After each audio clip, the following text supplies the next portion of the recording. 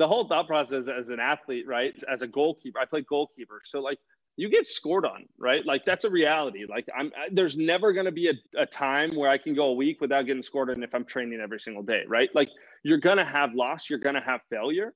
And the sooner you realize that failure is not a bad thing, the sooner you realize that a loss is not a bad thing, the faster you will move forward, right? So learning to lose quick is not so much losing faster. It's more of understanding that losing and failure is okay. There's not a problem with that. It's understanding it, gaining whatever the positives are out of it, and then moving forward, right? You're going to lose. Get over it. No one's perfect. You know what I mean? So yeah.